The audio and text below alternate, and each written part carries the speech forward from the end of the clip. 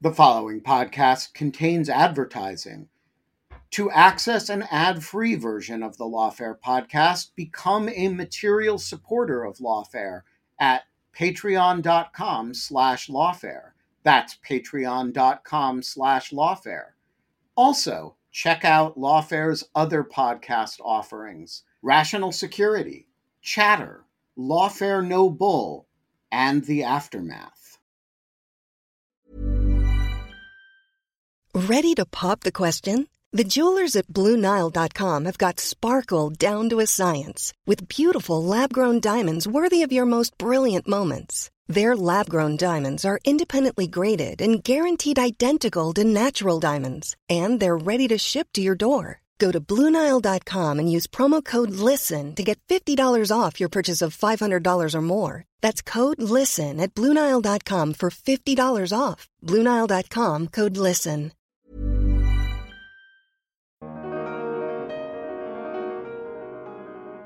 And so I do worry more about a position in which Congress is opening up the immunity can of worms, so to speak, than one in which it's cabining state court exercise or state prosecutorial discretion with a view to preserving federal foreign relations authority. So I think either way, we're bound to see some sort of legislative response, and the outcome of this case will obviously matter to Halkbank in terms of whether or not this particular prosecution goes forward. But after that, I think the can will essentially be kicked to the legislative arena.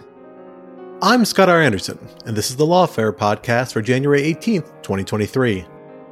In 2019, the U.S. government took a step that it had never taken before. It brought criminal charges against a foreign state-owned bank, Türkiye Halk Bankası, or Halkbank, which is majority owned by the country of Türkiye, till recently known as Turkey, for evading U.S. sanctions on Iran. Türkiye in turn argued that such a move was not only unprecedented, but prohibited by the legal immunities it is entitled to under the Foreign Sovereign Immunities Act, or FSIA. Yesterday, those arguments reached the U.S. Supreme Court, where both sides seemed to agree on just one thing: that the court's eventual decision could well have major consequences for the United States and its foreign relations. To talk through oral arguments in Halkbank, I sat down with two leading sovereign immunity experts: Professor Shemed Keitner of the University of California College of the Law in San Francisco, and Professor Ingrid Wirth of Vanderbilt Law School. We discussed how each side reads the FSIA and other related statutes, whether any of the justices seemed particularly persuaded, and where the court, as well as the broader issue, seems likely to go from here. It's the Lawfare podcast for January 18th. Halkbank hits the Supreme Court. So we're here today to talk about a really interesting case. This is the Halkbank, the Türkiye Bank Halkbank case, where we are seeing a Turkish state-owned bank facing criminal prosecution by the United States government and challenging the ability of the United States government, the federal government, to pursue that prosecution on both jurisdictional and sovereign immunity grounds. Ingrid, let me start with you a little bit. Tell us a little bit about the facts behind this case, how we ended up in the circumstances and the procedural steps that have led us to this kind of culminating debate before the Supreme Court. Yeah, Scott, thank you for the question, and thank you for having me on the podcast. It's a fascinating case. As you say, the U.S. government has brought criminal charges against a Turkish bank. The underlying facts deal with laundering Iranian assets in violation of U.S. sanctions regimes. So Halkbank is majority owned, and Halkbank is the defendant. Halkbank is majority owned by the Turkish government, making it a state-owned agency or agency and instrumentality, using some of the common law language. The case involves negotiations, apparently, at the very highest levels, from the Trump administration to the Biden administration, have apparently had very high-level conversations with the Erdogan regime about how to handle this case. Several of the individual officials involved have also been indicted, and if I understand correctly, have been convicted. So that's some of the background. Again, it's a very wide-ranging case, both in terms of its global significance and in terms of the statutory and constitutional issues that it raises. So obviously, this isn't the first time the United States government has encountered issues with foreign governments, certainly even foreign state-owned enterprises, although the way they are used in the modern era, as we heard the U.S. government argue before the court today, is a bit of a new development and has led the U.S. government to develop new approaches. But Chimène, tell us a little bit about how this fits into the broader pattern of approaching these sorts of questions. Why is this such a novel case? What makes it such a novel case? Or is it less novel than the two sides seem to be framing it? Well, hi, Scott. Hi, Ingrid. It's great to be joining you both again on the Lawfare podcast to talk about our favorite topic of sovereign immunity.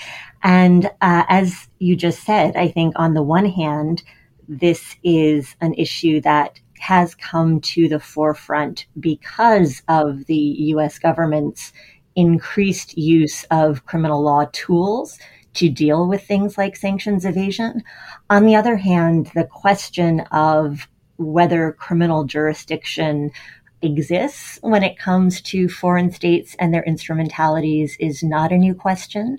I actually wrote about it some years ago when the Mueller investigation spun off a case that involved a grand jury subpoena of a foreign state-owned bank. And at that point, the Supreme Court declined to get involved when the bank appealed from the D.C. Circuit's decision that the subpoena could go forward. So this is not a new issue, but I think it certainly is an issue that has received increased focus.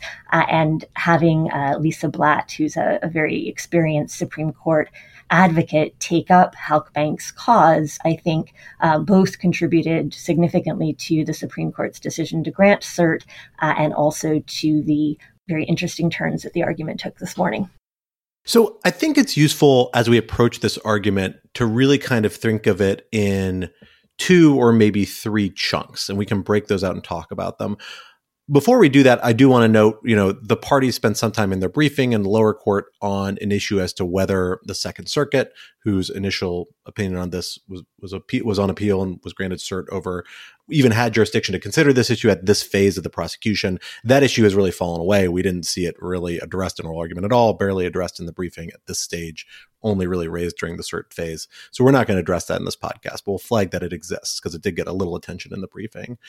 The real arguments we saw break down here is first a jurisdictional argument as to whether the kind of defining U.S. code statutory provision that establishes criminal jurisdiction, which essentially gives federal courts jurisdiction over violations of any federal criminal law, in not quite that language, but not far off from that language, actually applies to foreign sovereigns, with Halkbank arguing that does not.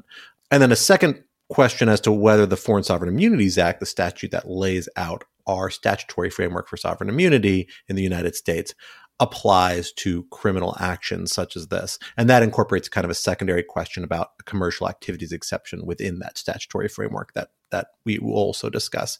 But let's start with this jurisdictional question.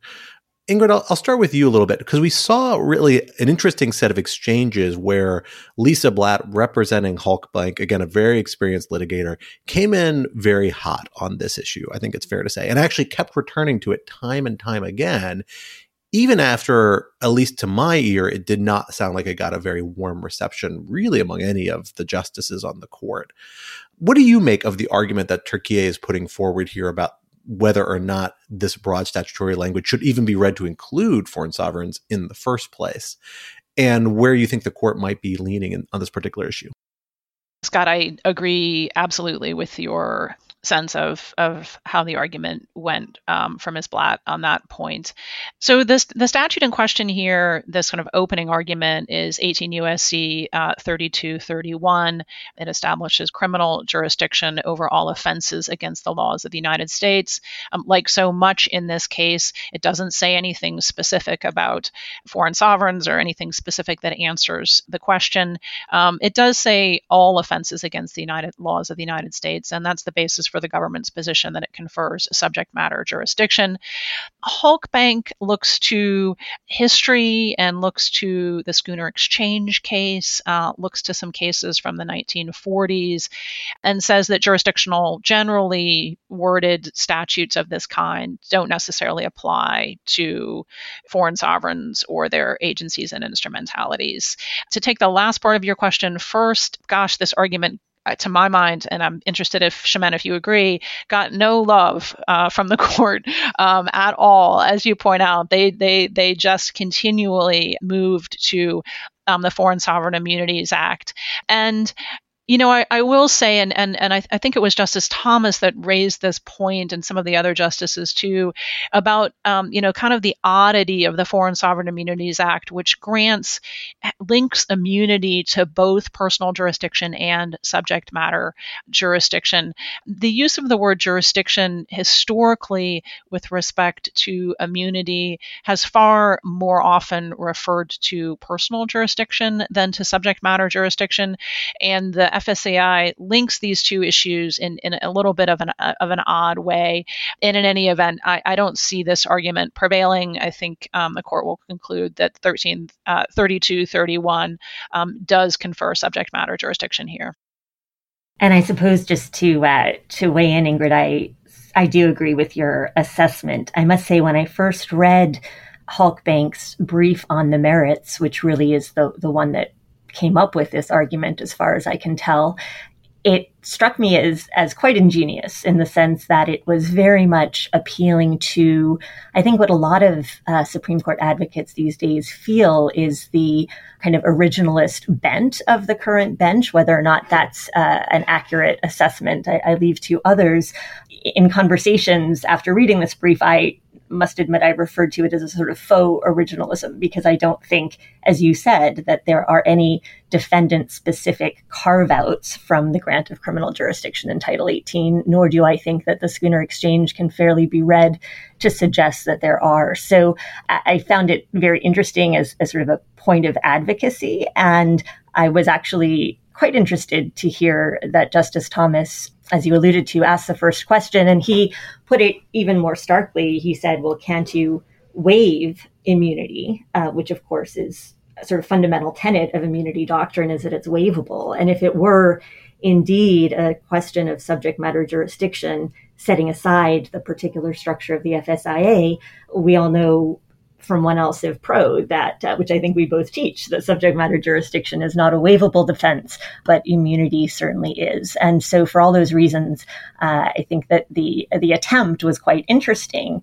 and novel to try to say that this criminal jurisdiction statute contains an implicit carve-out with respect to certain categories of defendants. And then we can argue later on about whether that category is limited to foreign states themselves or would also include their instrumentalities. But I guess the originalist argument didn't fly as she had hoped. Shemin, I want to actually dig deeper on your point about kind of advocate tactics that you raised here, because that actually struck me as an interesting question as well. Because I will note Lisa Blatt, who again was arguing this, really came in, like I said, super hot on the issue and very aggressive, even confrontational, strangely with Justice Thomas and a few other justices who posed the initial line of questioning to her, at least to my ear. And again, kept coming back to this point and acting kind of exasperated or even shocked by the idea that, as she describes it, contrary to global practice and contrary to historical practice, that this was even a put on the table that the federal government could bring criminal charges of this sort, and to even read this statute, which again, the language of dates back to the founding or very close to the founding. To be read it that way is such a buck of tradition. And she seemed like emotionally invested in it, which I doubt she actually was. Maybe I'm wrong. Maybe she really drank the Kool-Aid on these arguments, but that strikes me as probably a strategic move in terms of tone and framing, maybe for the court, maybe for her clients. Do you have any thoughts about what role this argument may have played in kind of the meta debate in terms of shaping how the court thinks about this, even if it wasn't put forward on its own merits as a winner? What other impact Lisa Blatt and her co-counsel might have been hoping it would have? So, rhetorical strategies, right, are very much, I think, a matter of personal style. And although I haven't heard other arguments by this advocate, apparently she's done quite a few. And so I'm sure she did what has worked for her in the past. I did notice sort of two things. One is certainly the strength of the rhetoric was not matched by the substantive understanding of the issues. And I think we saw this in the briefing as well. So there was a passage that, again, only international law nerds could get worked up about, but in which Halkbank's brief said, the government seems to be suggesting preposterously that, it would have been fine in the 1790s to prosecute a state, Spain or, fill in the blank, but it would have been a crime to prosecute a consul because, as Halkbank correctly observes, there was actually a prohibition on prosecuting diplomats, but consuls aren't diplomats. And so it's that sort of wrinkle where on the one hand, point taken. On the other hand, I think the court today in its questioning was really trying to grapple with the nuances and not just accept these kind of broad brushstroke, almost, statements of indignation, as you say. So today, another one that falls into a similar category, she suggested that if Congress, was worried about criminal prosecutions, and again, I think the government's whole argument, as we'll get to later, is that Congress wasn't worried about that when it enacted the FSIA, but that if, Congress surely would have put some provisions in there for things like service because we wouldn't want to insult foreign sovereigns in how we serve them in criminal proceedings. And so we would want to specify that service would have to be on the embassy. And anyone who's followed service cases know that, in fact, the U.S. government and other countries are adamant that you can't and shouldn't serve embassies. And so I think that the idea of trying to seize on this idea that Halkbank is Turkey, I suppose we're now saying itself, and to generate indignation and sort of invoke these cataclysmic consequences that may arise was, certainly a strategy available to her, but I'm not sure that it really packed that punch. In fact, both the briefing and the oral argument in both, she went so far as to suggest that there's a prohibition, congressionally enacted prohibition on criminal prosecution of foreign banks. But if we wanted to go to war with Turkey over this, that would be the appropriate policy response, a tool available in the executive branch's toolbox, which seemed to me rather upside down. But that was just my assessment of that strategy. I agree with Shemin there. And I think one of the difficulties perhaps with the rhetorical argument and in the briefing is a lot of this case all the way through the statutory, the common law arguments kind of has to deal with the fact that we just don't have many cases like this. Right? There aren't criminal prosecutions of foreign sovereigns. There aren't state court cases. And, I think the justices kind of struggled with this throughout. What do we make of silence? The statute is silent on so many important issues here. And I think in some respects, it's not clear how that silence cuts, right? Maybe it means that there was no criminal jurisdiction at the framing over foreign sovereigns. Maybe it just means the international prohibition was so strong that no one thought to bring any of these cases. I think it makes the indignation point a little bit more difficult and nuanced, as Shemin said. Okay, well, I think we can do away with this argument then, at least for the time being, because it just did not, I think we're all agreed, it did not seem to get a lot of bites from the justices, although again, we'll wait and see what happens when they actually write their opinions. So let's go on to the actual other main statutory argument, the FSIA argument, where essentially Turkey argues that the Foreign Sovereign Immunities Act applies to criminal prosecution and provides kind of categorical sovereign immunity to foreign governments, which includes Halkbank, arguably, although we can get to that for a second as well, and puts them under this grant of immunity that it provides. And it really hangs its hat kind of on three main statutory arguments or statutory provisions in the FSIA.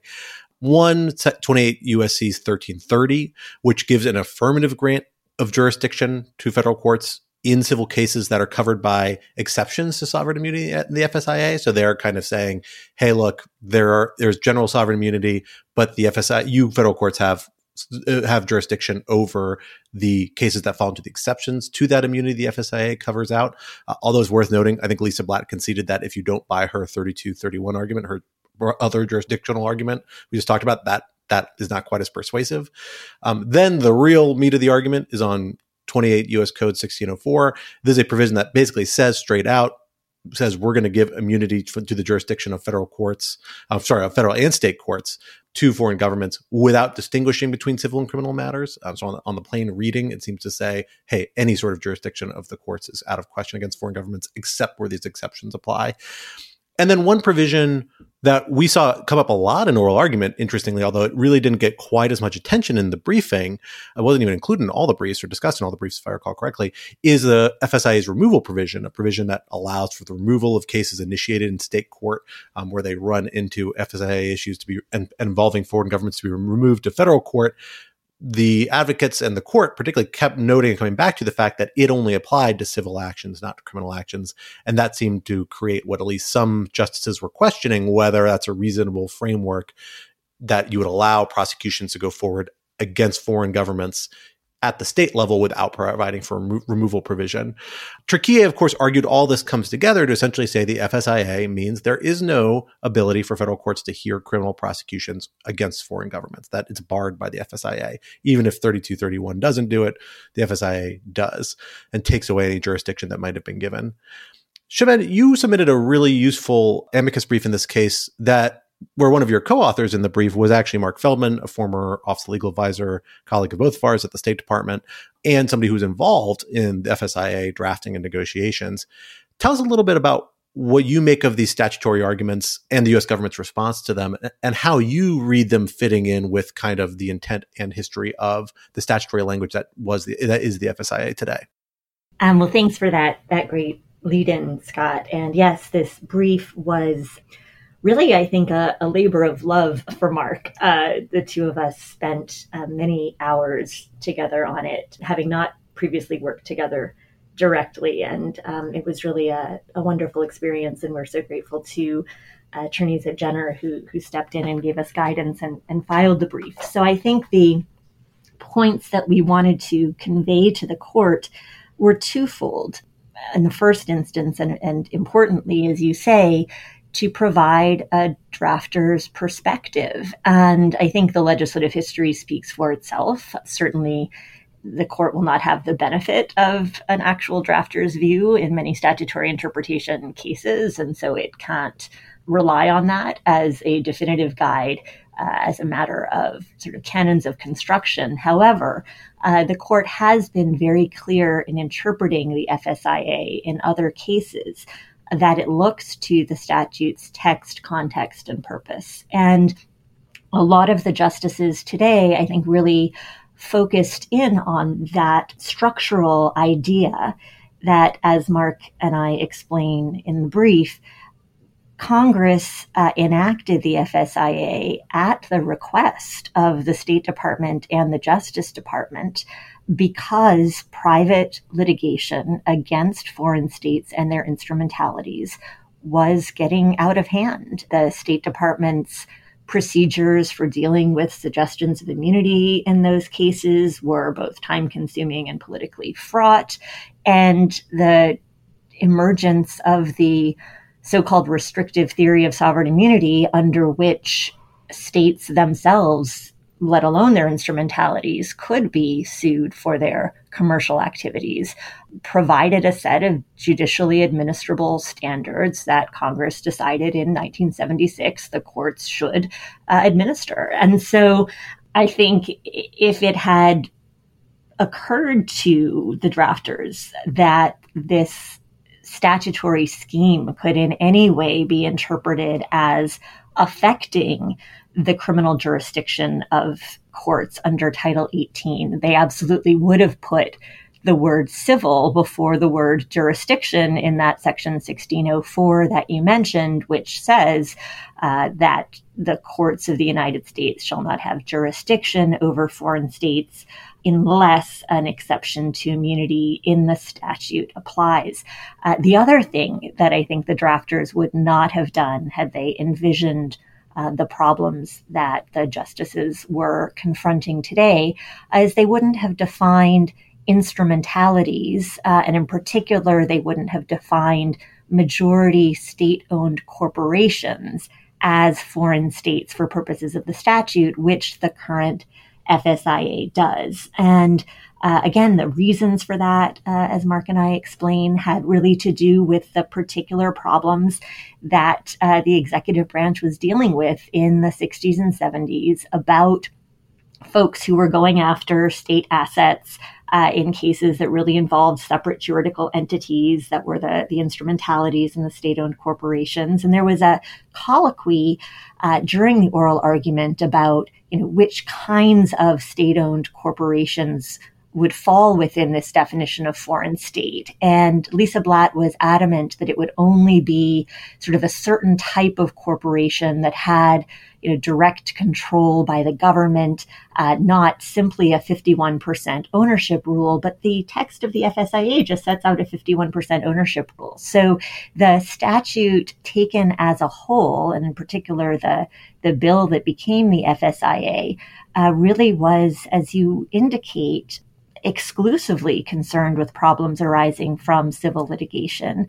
But I think the question for the court will be, do you interpret 1604 literally and disregard that context and purpose? And to be fair, 1604 is phrased extremely broadly.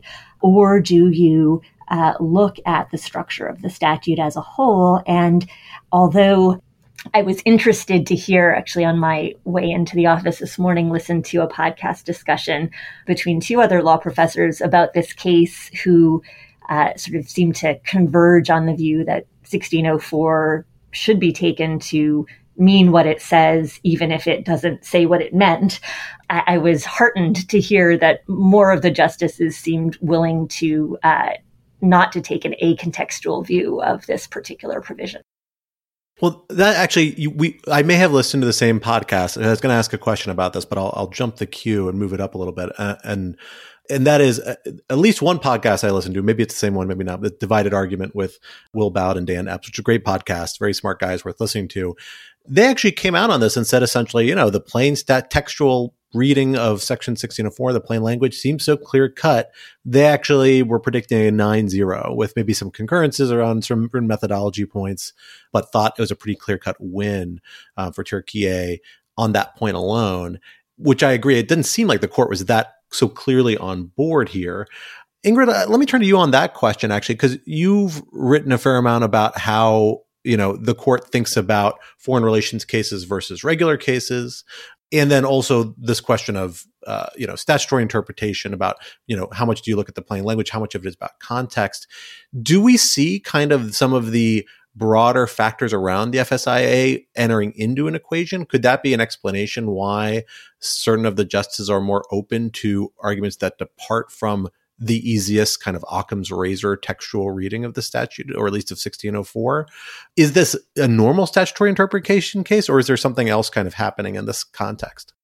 Yeah, that's an super interesting question. And so, I mean, your idea is that 1604 seems to apply in a very straightforward way on its terms. And if it does, that makes Halkbank immune. I would just note then there's the secondary question about the 1605 and its relationship to 1604. But I think what your point is suggesting is, look, we read 1604 basically what it says, and it means that Halkbank is immune. But then the difficulty with that, I think, from the perspective that you're saying, is that Halkbank wins. And if you think of foreign relations as an exceptional field and one in which deference to the executive branch is especially important in making decisions related to national security and foreign relations, maybe we ought to give a little bit of a pause before we interpret 1604 that way. And maybe you're saying this would be a super easy case, except the justices are then a little bit maybe uncomfortable about where 1604 takes them. And I agree, the argument was very wide-ranging and didn't suggest to me that the justices are fully committed to the just straight-up 1604 position, at least in the first instance. Also, of course, we'll have to see what the opinion actually says. I do, I have argued on the pages of the Harvard Law review against foreign relations exceptionalism. So I don't think when we interpret 1604, especially in the context of the Foreign Sovereign Immunities Act, which, as Shemin said, was designed to take deference away from the executive branch, I don't think we should put on the thumb on the scale for the interpretation that the executive branch gives to the statute. So I hope foreign relations exceptionalism doesn't play a role in the statutory interpretation. And I know we'll get to the common law arguments later. I very much hope it doesn't play a role in the common law arguments either. And maybe I'll just two-finger that by saying, and I don't think you were suggesting otherwise, Ingrid, that one doesn't need to defer to the executive branch, I think, in order to read the statute, with its proper context and history in mind. And, looking at what Congress intended, even though the statute was proposed by the executive branch, I think gets us to the same place. So more of a structural reading than the narrowest, most straightforward textual reading a little bit of the statute. Yeah, I do think that's a fair, to some extent, a fair way to think about it, right? As Justice, I think it was Justice Kagan pointed out, several of the other statutory provisions that you've mentioned, Scott, fairly clearly apply only in civil cases. And so maybe it's kind of odd to read 1604 really broadly to include criminal cases when so much of the rest of the FSIA doesn't contemplate them at all. So that's a structural argument that I think is available to the court and available and of course has been advanced by the government and Shemin. Life is full of awesome what-ifs, and some not so much, like unexpected medical costs. That's why United Healthcare provides Health Protector Guard fixed indemnity insurance plans to supplement your primary plan and help manage out-of-pocket costs. Learn more at uh1.com. When you're ready to pop the question, the last thing you want to do is second-guess the ring. At BlueNile.com, you can design a one-of-a-kind ring with the ease and convenience of shopping online. Choose your diamond and setting. When you find the one, you'll get it delivered right to your door. Go to BlueNile.com and use promo code LISTEN to get $50 off your purchase of $500 or more. That's code LISTEN at BlueNile.com for $50 off your purchase. BlueNile.com, code LISTEN. Well, that actually leads us into the other kind of statutory sub-argument here that we should address, and that's the commercial activity exception. This is an exception to the sovereign immunity that the FSIA kind of indisputably gives for over civil matters to foreign governments where they're engaged in certain types of commercial activities. And there's a debate over whether, even if Turkey is right that the FSIA applies to criminal actions such as this, whether the commercial activities exception would nonetheless allow the prosecution to move forward. Ingrid, let me start with you on this one as well. We've got kind of conflicting readings of the provision around that tension of kind of the structural versus plain textual element here, where essentially Turkey says, well, yeah, the broader FSIA applies to both criminal and civil, particularly Section 1604, which gives broad immunity and gives it to both of those. But then the exceptions only apply to civil. There's no exceptions for immunity to criminal actions because the statute themselves just say civil, meaning the actual statutory language are for the exceptions. The U.S. government pushes back on that and says essentially, look, it's clearly that this was part of kind of the scheme that was anticipated the FSIA. If you are going to read the FSIA as applying here, and the U.S. government thinks that's wrong, but they say if you go so far, the commercial activity exception has to come in as well. What do you make of that argument in that particular case? It's worth noting we saw, I believe it was, my ear is not perfectly tuned to their voices, but I think it was Justice Kavanaugh and Justice Ketanji Brown Jackson coming in towards the end of oral argument with the U.S. counsel, suggesting this might be an easy way out, with Justice Kavanaugh even suggesting this might be in these tough kind of Youngstown Category 2 ambiguity questions, a way to read the statute that kind of puts the power in Congress's hands to change it if it wants to. So there's at least a little bit of appetite of people kind of putting up a flag saying, here's one way to do away with this. What do you make of that argument? Could the commercial activity exception be an escape clause if justices are worried about the consequences here? Is that a reasonable way to read the statute? Sure, and I'd like to just note on the, Congress could fix this if it wants. I think there's a sort of universal agreement that Congress could fix this if it wanted. And the question is sort of where does the default lie, right? Maybe we should allow the prosecution to go forward, and if the Congress wants to fix it, they can, or maybe we should stop the prosecution, and if Congress wants to fix it, they can. So the Congress can fix it argument is clearly right, but I heard the justices kind of making that in both directions. With respect to your point about 1605, the Second Circuit did basically exactly this. It said, well, the commercial activity exception will apply here anyway. It will allow the prosecution to go forward, and so it doesn't really matter. We don't even have to decide whether 1604 applies, because even if it does, 1605 creates an exception. It's more difficult to read 1605 as applying to criminal prosecutions than it is to read 1604 as applying to criminal prosecutions.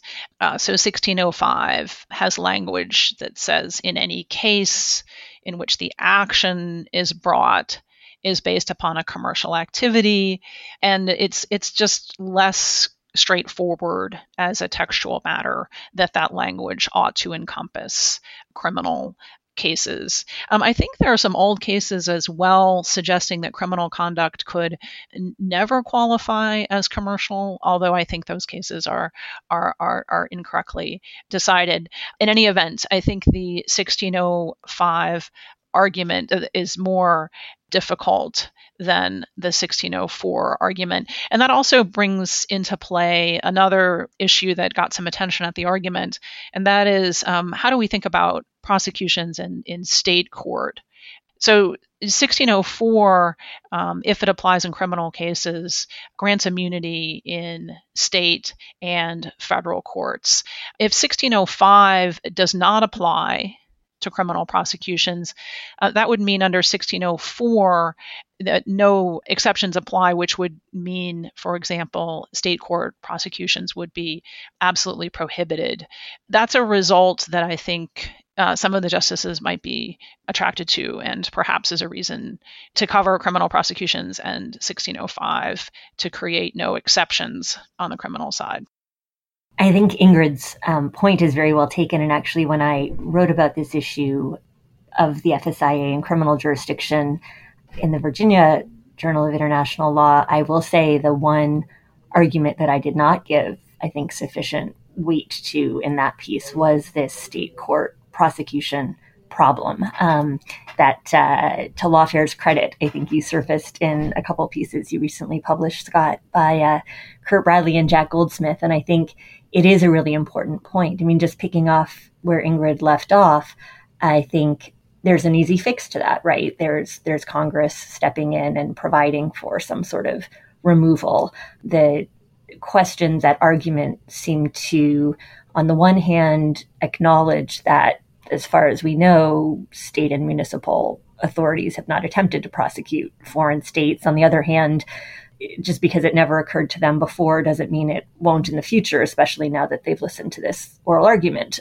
And so I think the federal government's response to that is that such suits would be preempted. But again, as the colloquy at oral argument indicated, that would involve, a state court agreeing with a preemption argument and or perhaps several rounds of litigation to get up to the U.S. Supreme Court in the final instance.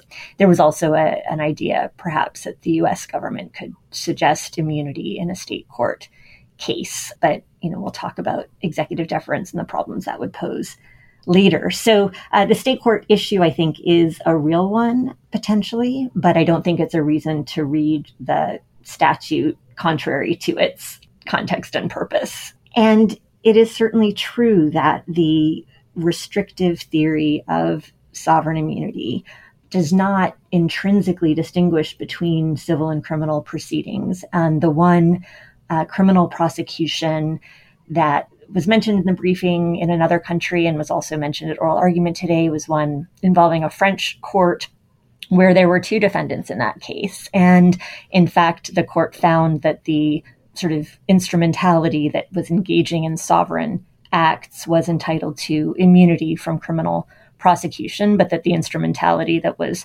not engaging in sovereign acts would not be entitled to immunity. And we also, again, heard at oral argument the justices wondering, well, if we're not looking at 1605, how do we draw that line? And for that matter, even if we are looking at 1605, as the U.S. government acknowledged, it's not particularly clear and explicit, and a lot of the court's FSIA jurisprudence has in fact been dealing with, the nature versus purpose test with respect to commercial activities and exactly where to draw the line. I guess the one thing I will mention, aside from the fact that I do think pasting 1605 as a statutory matter onto the criminal jurisdiction problem, even though that is what the Second Circuit did, I don't think is conceptually particularly elegant. But it was interesting to note that Eric Fagan, who argued for the U.S., I think said, on the one hand, the government would be satisfied with that result if that is how the Supreme Court decides to get there, even though they don't believe the statute or any part of the statute is relevant to this case. But he also said that the government's position is probably that the restrictive theory would permit proceedings, civil or criminal, in cases involving conduct that might not fall under the commercial activity exception as drafted in the FSIA. And he said that with respect to two things. One, those who are students of the FSIA will know that the commercial activity exception in Section 1605 includes certain nexus requirements to U.S. territory. Again, that was part of this scheme, as Ingrid mentioned at the outset, and Scott, I think you did too, in which this bear of a statute deals with both personal jurisdiction and subject matter jurisdiction. And so these nexus requirements are built into the statute. It sounded like the U.S. government is not convinced those nexus requirements are compelled by the restrictive theory. And I would say that's probably right. There may be other constraints on the sort of territorial scope of the U.S. government's prosecutorial reach, but the restrictive theory isn't one of them. And then the other thing he said was that there might be some conduct that's not sovereign, but also not commercial. And I'm not sure if anyone else sort of found this as striking as I did, but the opening sentence of the U.S. government's argument started enumerating conduct that foreign instrumentalities would be able to engage in with impunity if the court were to find against the government in this case. And of course, money laundering is at the top of the list, and sanctions evasion is what this case is about. But if I'm not mistaken, the first example of that in the government's argument was election interference. And I thought that was striking because certainly we have seen DOJ prosecuting or at least indicting individual foreign officials for conduct that is not commercial. And certainly the foreign official immunity regime, as we learned in Samantar, is distinct from the foreign state immunity regime. But nonetheless, it was interesting in the midst of everything else going on in this fairly complex argument to hear the U.S. government making that point. So we now kind of arrive at that point where the court began to think and really probe with the litigants about what the consequences of accepting these arguments would be. And that point that you both raised about the state court prosecutions, which is tied up with that removal provision that kept getting brought up in oral argument time and again, is I think one of the foremost of those. Because if the FSIA doesn't apply, then presumably, if so far as there are any specific sovereign immunity rules or other rules relating to criminal prosecution, they would come from common law, international law, through the lens of common law. Ingrid, why don't I start with you on this? Tell us a little bit about what you think the right way to view that coming through is and how the litigants kind of framed it. The U.S. government kind of suggested there's no bar, at least to a state-owned corporation engaged in commercial activities under federal common law. And notably, they basically said, hey, we think the fact that we've asserted this and we think we've argued sufficiently, the court should go ahead and rule that way now. Obviously, Turkey or the Halkbank argued the opposite direction.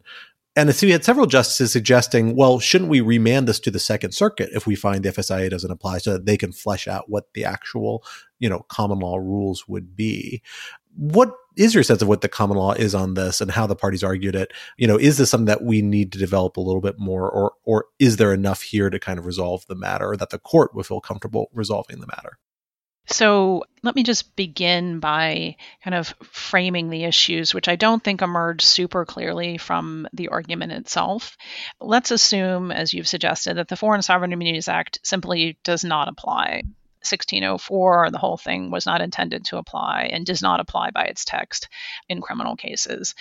Then what do courts do about immunity? There are two potential responses to that, and they were sort of competing throughout the argument. One is we might go back to a pre-Foreign Sovereign Immunities Act system for these kinds of cases in which the executive branch makes a determination about immunity. And the government says that's the process that we should apply here. The government, as the prosecutor, has decided these cases should go forward, and therefore, if the statute doesn't apply, Halkbank is not entitled to immunity. So the executive suggestion regime would be one possible approach. The other possible approach would be maybe federal common law applies.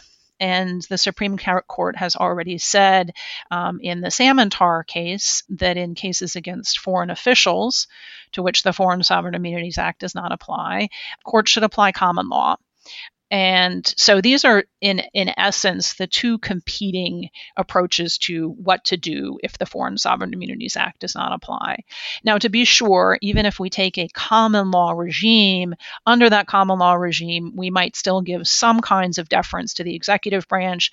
For example, we might defer to the executive branch on a factual determination about Halkbank's relationship to Turkey, for example. But the idea is the main power would still lie with the judicial branch to decide whether immunity applies or not.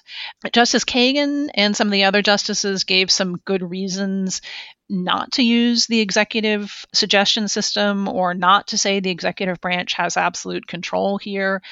Justice Kagan, I think, rightfully points out we need to be worried about pressure on the executive branch if it controls common law immunity. This is exactly what happened in the pre-Foreign Sovereign Immunities Act space. We actually know kind of how this works. If the statute doesn't apply and we rely on the executive receives a lot of pressure from foreign governments. Lisa Bled, in her argument, also said, look, this is kind of a due process problem with respect to prosecuting foreign states and state-owned agencies and instrumentalities, to have the government be able to come in and say, you win, you lose. So I have much more to say on this topic. I think there are very strong reasons to apply federal common law here. It's more consistent with separation of powers. It is also consistent with Sabatino, a case cited by the government in the argument. The Sabatino case establishes the act of state doctrine, which is a federal common law doctrine that is applied, routinely applied, with little problem. I would also point out that since the framing, federal common law applied in Foreign Sovereign Immunities Act cases, with the exception to some extent of a handful of cases in the 40s and 50s. I'll leave it there, but I'm happy to continue talking about why federal common law should apply here. Well, that's really interesting because it struck me that, federal common law was kind of the phrase that I'm not sure was actually ever uttered at oral argument. I may have missed it. It's not something that was really expressly raised. And there seemed to be like an anxiety about raising it, kind of for understandable reasons, because it's such a contested issue, particularly among certain members of the court. We heard this sort of actually very awkward exchange with the counsel for Solicitor General's office, whose name I'm escaping me for the moment, apologies, in exchange, I think it was with Justice Alito, if I'm recalling correctly, where he's being pushed saying, if the federal government was going to intervene in a state court proceeding where the state court's trying to prosecute a foreign government and wanted to get that out, what would be the legal authority that the federal government would be able to argue to say, here's why this prosecution should be preempted? And the obvious answer would be federal common law, or at least one obvious answer. You could also argue a version of preemption doctrine. There are a couple variations on this. Jack Goldsmith, Kurt Bradley, I think, do a good job in their most recent Lawfare article, kind of going through a few different options here, although with a little analytical valence you can buy or take issue with. But I think a very useful overview. But instead, we saw the U.S. government counsel really try and avoid saying anything like that, and instead does a very awkward kind of ultimately sheepish argument saying, well, probably the United States could enter in an executive agreement with the foreign government and to do away with that prosecution. They could just enforce that, kind of hearkening Garamendi, a Supreme Court case that involved executive agreement, and kind of trying to, smash that square peg into the round hole of this sort of scenario in a way that I don't even think he really found very persuasive, at least the way he presented it. Why is this such an allergic issue? Why does that hang over us? And particularly Justice Alito and Gorsuch seemed really actually almost trying to force the US government to say it because they clearly thought that was a problem. Can you flesh that out for us a little bit?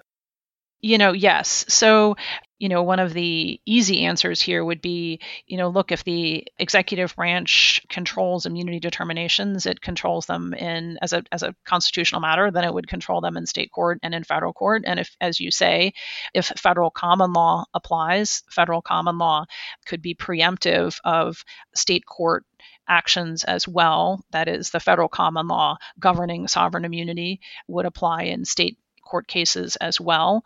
I think one of the problems here is that, and as somebody who briefed this issue on the side of against executive deference, formalist arguments work very well in each side, but then not very well. So I can make nice formalist arguments about separation of powers that says the executive branch is not the branch that makes law. The executive branch should not be permitted in our constitutional system to come in and pick winners and losers in cases.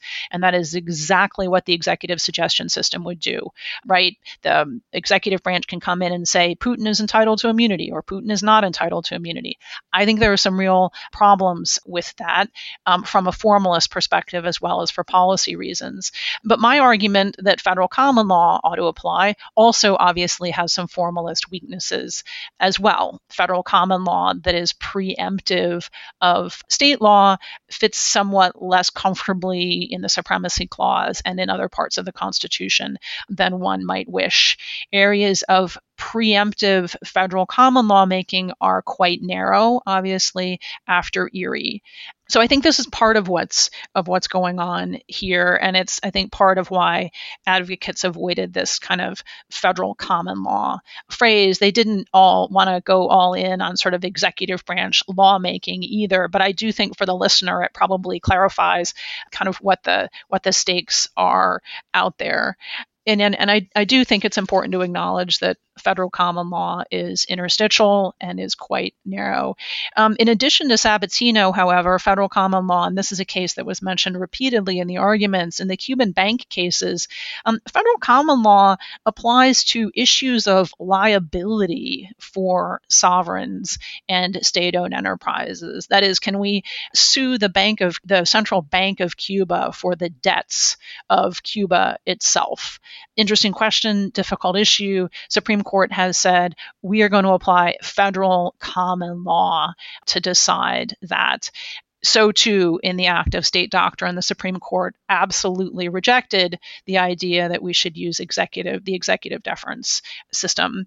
For those reasons and others, I think the federal common law argument wins out here, but it does have formalist problems, as does the executive suggestion position. So I think when it comes to separation of powers, I defer to Ingrid's excellent brief. But I think an interesting point to observe, Scott, when you're talking about kind of the elephant in the room of federal common law, no one dares speak its name. When the Samantar opinion came out more than 10 years ago now, the court also came out 9-0. So yes, it was Dan and Will's podcast that I was introduced to through this their discussion of the Halkbank case, which I really appreciated, sort of seeing it through the eyes of a non-international law nerd. But as you said, they really were hung up on 1604. The interesting thing is, in the Samantar 9-0 opinion, the answer the court gave to the very specific question of whether the FSIA applies or defines the immunity of individual officials was no, that's not the problem Congress had in mind when it enacted the statute. Remand, right? And in a way, although this would be really dodging a lot of the questions that we've been raising on this podcast and that were discussed this morning at oral argument, the court could say the FSIA doesn't affect criminal jurisdiction one way or the other. Remand, right? And when the court reached that conclusion in Samantar, it did indeed say that what applies in the absence of a controlling statute is common law. But as readers of that decision know well, it didn't use the qualifier federal, although it's really hard to imagine how it could be anything other than federal common law, which we know persists in discrete pockets of the law. And I think immunities is one of them. So the back and forth occasioned by this case, which really does get into these long-standing, multi-layered debates about the role of common law posteriori, the status of international law in that common law, the role of the executive in formulating positions based on customary international law and the deference the executive's legal positions are owed, all percolate to the surface once we get rid of the statute. Bill Dodge and I, Ingrid's co-author on her brief, have an article in the Fordham Law Review that pretty exhaustively goes through how all of these issues should play themselves out and are playing themselves out in the individual foreign official immunity context. It may well be that we have a period of time during which this plays itself out in the criminal context. As Ingrid mentioned at the outset, there have been individuals already prosecuted in conjunction with this investigation and case. Some of them certainly are not in U.S. custody, but the ones who have come within U.S. custody have been prosecuted. We have, as I mentioned earlier, a variety of indictments of individuals for things like hacking and election interference. Maybe we'll see some entity indictments. And I'm, I guess, less concerned about having judges decide. I know Lisa Blatt in her argument said, are you going to really leave these issues to 12 Manhattan jurors? I think it's pretty clear, right, that the jury would decide questions of fact, not of law. So the real question is, do we leave this to federal and state court judges in the first instance, absent, as Ingrid said, further congressional clarification? And I'm less troubled about that, I suppose, than some others, in the sense that although, the federal judiciary has certainly gone haywire in various cases and maybe getting more politicized, it is a co-equal branch of government, and it is the province of the judiciary to say what the law is. And we are ultimately dealing with legal questions here. In fact, one thing I was somewhat struck by, and I haven't been listening to a lot of Supreme Court arguments lately, so perhaps this wasn't a unique feature of this case, but the court really did dive into a lot of what we might call policy implications of their decision. And I guess there's a saying that, judges read the newspapers. Well, quite explicitly, a number of the justices were referencing not only the U.S. relationship with Turkey, but also which administration had brought this prosecution to begin with, which of course originated in the Trump administration, has continued over to the Biden administration. But then I think it was Justice Sotomayor who was really drilling down on, what are the internal safeguards if the FSA doesn't block such a proceeding? What are the internal safeguards against the federal executive or a state executive deciding to prosecute a foreign state? She actually referred explicitly to the news reports of the Trump administration, the Department of Justice under the Trump administration, essentially seeking to punish the U.S. attorney for the Southern District of New York for bringing this case to begin with. So how those issues are going to infuse the justices' perspectives remain to be seen. But it is clear both that it is the province of the judiciary to say what the law is, and that the judiciary is acutely aware of the foreign relations context in which these cases are playing out. So we're almost out of time. Ingrid had to step out, so I'm going to turn to you on this, Shaman, for a kind of closing question for us all. Tell us about what you think the ultimate consequences of this case are, and where you think the court might be going, whether in one direction or a couple of different directions, and the implications of those might be, kind of from a broader policy perspective, because that is the issue hanging over all of these considerations. We heard Lisa Blatt for Halkbank come in and say this would be a disaster for foreign relations if you start letting any prosecutor, federal or state, start bringing charges against foreign governments, it could be, the way to start a war, I believe she actually said at one point in her argument. Whereas to the contrary, you heard the U.S. government say foreign governments are using state-owned enterprises like Halkbank in lots of nefarious ways, and we need a tool to address them. And in our judgment, this is the right one, and taking it away would be itself a big problem and give a lot of impunity to those organizations if you were to extend immunity to them. Is this case as consequential as both sides have tried to paint it out? And what do the different ways the court might break? What kind of consequences might those have in the real world in terms of policy consequences that might come out of this once we finally get an opinion from the court? Well, I think it's consequential, but maybe only in the short term, Scott, and here's why. I think Congress, as hamstrung as it is on so many issues, will step in to fix whatever the court does in the following ways. I think if the court says that there is no legal obstacle to this prosecution, Congress may well step in to make clear that either there's some sort of removal provision or would make some sort of statutory preemptive law in this area if we don't want to wait for a state or municipal level prosecution to come along and have judges have to wrangle over immunity preemption doctrines. So that may well happen if the case goes forward. If the Supreme Court says, 1604 says what it means, even though it didn't mean what it said, or whichever way I phrased that last time, sort of takes it as an absolute bar, even though it wasn't intended that way, then I imagine we will see a request to Congress to authorize at least federal criminal prosecutions of instrumentalities for their commercial activities and maybe for something beyond their commercial activities. And that's actually a scenario that worries me more for the following reason. I actually, having worked in the executive branch, feel that although the sort of internal checks and balances within the executive branch that some of the justices were trying to get the representative of the United States to specify with limited success. I think those internal checks and balances, while not perfect, certainly have, at least so far, resulted in a fairly cautious approach to these prosecutions. Certainly not as cautious as some would like, and maybe more cautious than others, but it hasn't been a complete free-for-all.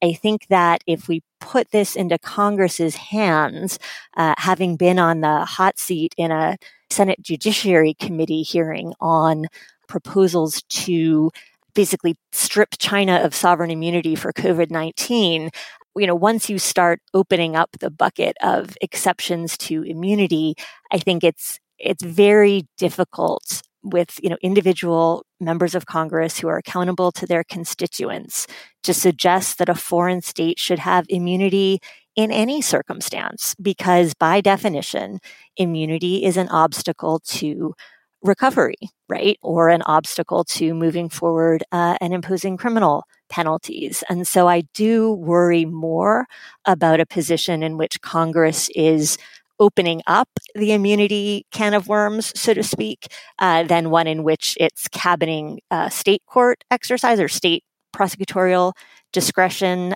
with a view to preserving federal foreign relations authority. So I think either way, we're bound to see some sort of legislative response, and the outcome of this case will obviously matter to Halkbank in terms of whether or not this particular prosecution goes forward. But after that, I think the can will essentially be kicked to the legislative arena. Well, if that happens, we will certainly have more opportunity to discuss it here on the Lawfare podcast. But until then, Shemin Keitner and Ingrid Wirth, thank you for joining us here today on the Lawfare podcast. Thanks on behalf of both of us. The Lawfare podcast is produced in cooperation with the Brookings Institution. Please be sure to rate and review us wherever you get your podcasts. And check out Lawfare's other podcasts, including Rational Security, a casual, lighthearted chat about national security news that I co-host each week with my colleagues Quinta Jurecic and Alan Rosenstein. In addition, be sure to visit lawfareblog.com for our extensive written coverage of national security law and policy issues, and consider becoming a material supporter of Lawfare at patreon.com/lawfare to gain access to an ad-free version of this and other Lawfare podcasts, among other perks. This podcast was edited by Jen Patchahal, and our audio engineer was Noam Osband of Goat Rodeo. Our music is performed by Sophia Yan. As always, thank you for listening.